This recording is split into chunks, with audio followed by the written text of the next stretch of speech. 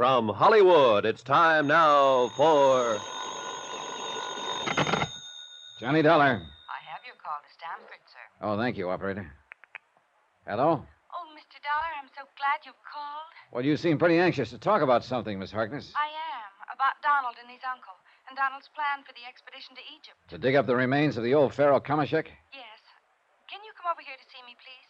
Oh, when I talked to you on the station platform a while ago, you said something about the curse of Kamashek. Yes, Mr. Dollar. Isn't that nothing more nor less than superstition? No. Huh? I'm afraid that in this case, Mr. Dollar, it can mean nothing more nor less than murder. I'll take the first train.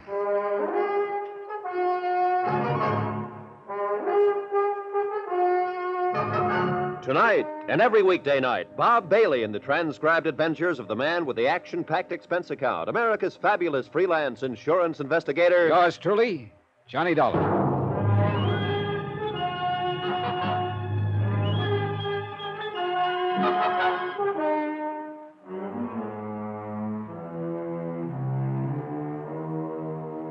From Special Investigator Johnny Dollar to Inter-Allied Life Insurance Company, Crutchfield Square, Hartford, Connecticut.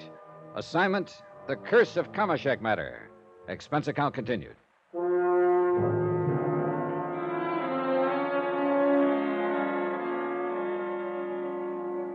Item 4, 320, cab to the station, train fare from Hartford to Stamford, and cab to the modest but attractive apartment of Dorothy Harkness. The short trip gave me time to think.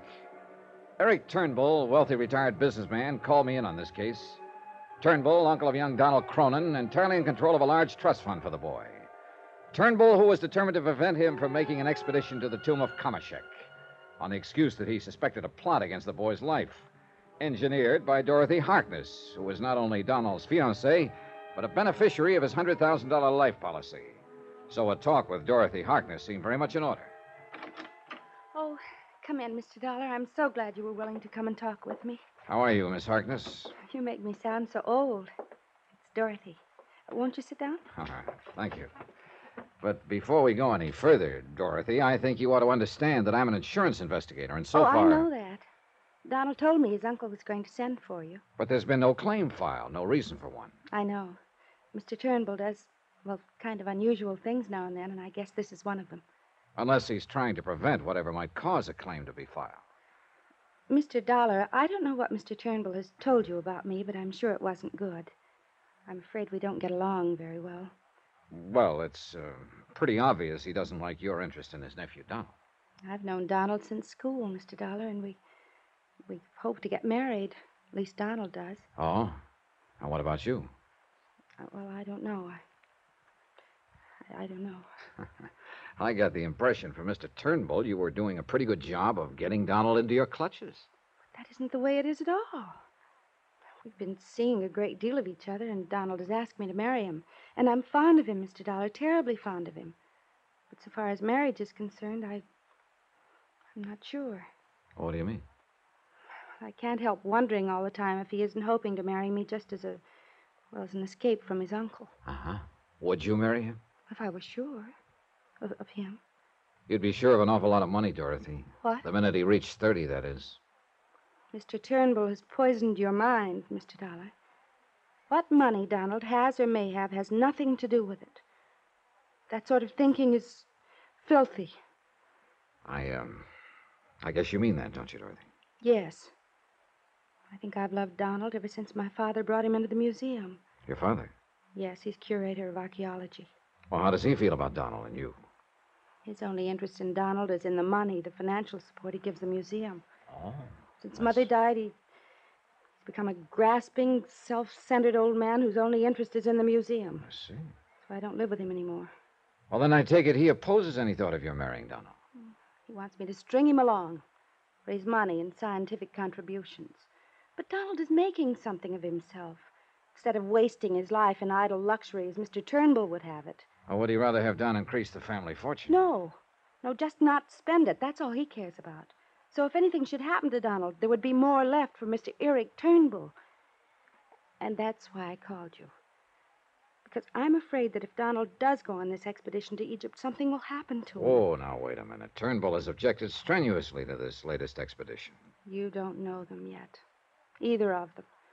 They're of the same stock, and they're both stubborn, determined, and willful, and his uncle is clever.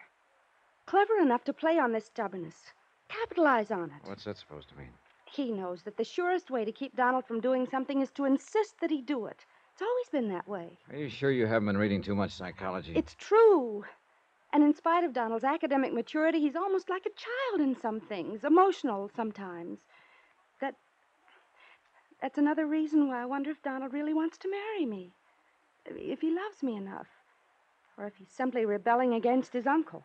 You feel, then, that Mr. Turnbull is opposing the expedition to be sure that Donald will make it? Yes. Because he doesn't quietly reason with Donald, talk things out. He shouts, he storms, he threatens. And that gets Don's back hair up, huh? It makes him more determined to go than ever. Wouldn't it do the same to you? Maybe so. And I'm afraid that if he does go, he'll never come back. You honestly don't want him to go? No. Just what do you think might happen to him? This curse of Kamashek you mentioned? I think that would be the excuse for his uncle to have something happen to him. Well, what is this curse? Do you remember King Tutankhamun? Well, I remember hearing and reading something about him, old Egyptian pharaoh. His tomb had a curse on it, too. But because they believed it would yield important historical data and some of the treasure of those ancient dynasties, an expedition went to the Valley of the Kings and excavated it anyhow. You're really hip on this stuff, aren't you? Because of Donald's interest in it, I guess. But listen to me. One after another, people who were involved in that expedition died under very mysterious circumstances. Yeah, I remember. Even Lord Carnarvon himself. They said that he died from the results of a mosquito bite and pneumonia. But the other deaths were not so easily explained away. Not even by able scientists and doctors. You believe in the curse of King Tut, then? And now the curse of Kamashek? No, I don't. But from what you just told me... There have been too many other tombs, all bearing warnings, where the people who dug into them, touched the treasures in them, even touched the remains of the kings, had no harm at all come to them. Well, then I'm afraid I don't see what you're driving at. This, Johnny. Any mysterious death of someone who's explored one of these ancient tombs will be accepted as a result of the curse. Don't you see? It's an open door to murder. You know something? To me, it all sounds a little far-fetched. No. Because of Eric Turnbull. Because I'm sure he wants Donald out of the way. For his money? This terrible friction between them, this antagonism that's been building up for years. And it's reached a point where either one of them would be glad to see the other out of the way. But Eric Turnbull is the only one who's evil enough to do something about it. Well, I gotta admit, the sparks kind of flew between them when I saw them together. And don't forget, it would be to his uncle's advantage if Donald were to die. He needs the money? Well, no, I guess he doesn't. Well, what about you? I'm doing all right at the museum. I'm earning enough to live on, and I'm happy in my work. Just the same, as I understand it, you'd collect half of Donald's life policy. I hate you for even thinking about such a thing. I'd hoped you would help me save Donald's life. Funny, though, isn't it? Funny. Eric Turnbull is my employer in this case. If there really is a case. Because he's smart. He's clever. He's clever enough to know that calling you in would help cover up anything he might do. All right, look. Suppose Eric Turnbull did plan to get rid of Donald. How? I don't know. But this I do know. And it's the thing that has scared me.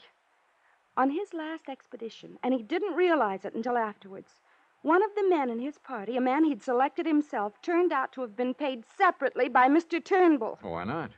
He probably wanted somebody there to look after Donald without his knowing. Listen to me. This man caused a couple of accidents. At least they called them accidents. That could have cost Donald his life. Oh, now, Dorothy, look. No, please. no. No, I can see that you don't believe anything I've told you. Dorothy, I think you're just building up something in your imagination. You that don't doesn't... believe me. But at least do this. Remember, no matter what happens, remember what I've told you. Somebody was lying. That was a cinch. But who? And why? Unless one of them really was plotting against the life of Donald Cronin. I couldn't get it out of my head that at least Eric Turnbull didn't need whatever money would come from Donald's death. Dorothy Harkness, on the other hand, would gain what to her would be plenty.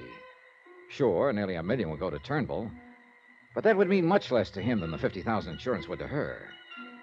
Well, there seemed to be nothing more to say to her at the moment, so I left her, took a cab back to the station. That's item 5, 65 cents, and telephoned to the house on Birchbrook Road in the hope that Donald would be home and I'd have a chance to talk to him. Hello? Oh, Mr. Turnbull, this is Johnny Dollar. Oh, splendid. Where are you? Well, I'm at the station, but I was calling to try and... Splendid. Haskins will drive the car down to meet you immediately. Well, now... I knew that if you thought it over, you'd be willing to take on this case. Yeah, sure. You just wait right there. Haskins will be along in a few minutes. Goodbye.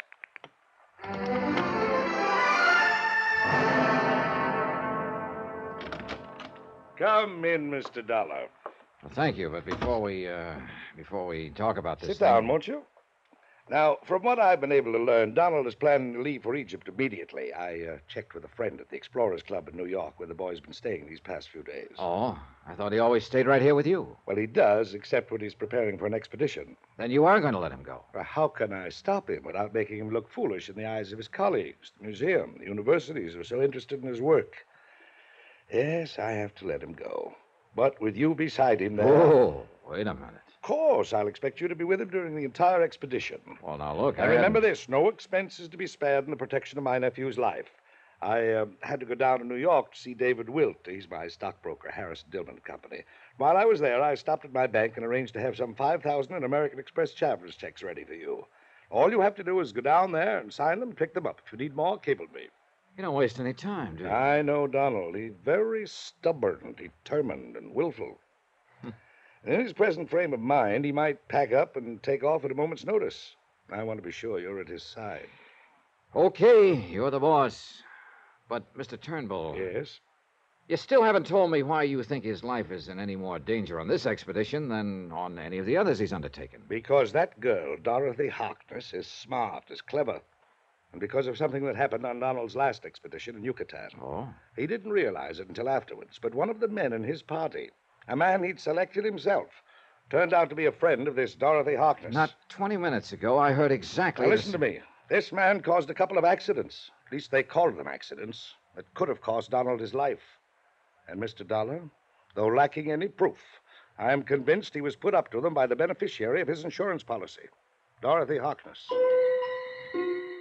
Did I say somebody was lying? Somebody had to be lying. And by now, that old feeling was beginning to come back to me, that hunch, whatever it is, that told me somebody was planning to kill Donald. Eric Turnbull? Dorothy Harkness? Who? Something told me I'd better get to Donald Cronin, but fast.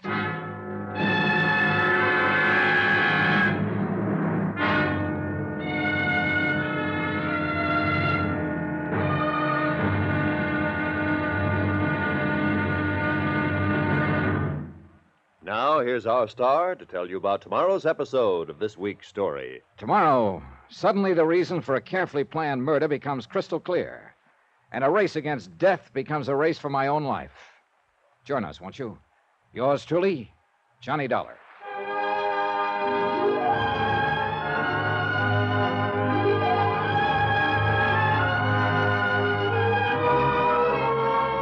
Yours truly, Johnny Dollar, starring Bob Bailey, is transcribed in Hollywood. It is produced and directed by Jack Johnstone, who also wrote this week's story. Be sure to join us tomorrow night, same time and station, for the next exciting episode of Yours truly, Johnny Dollar. Roy Rowan speaking.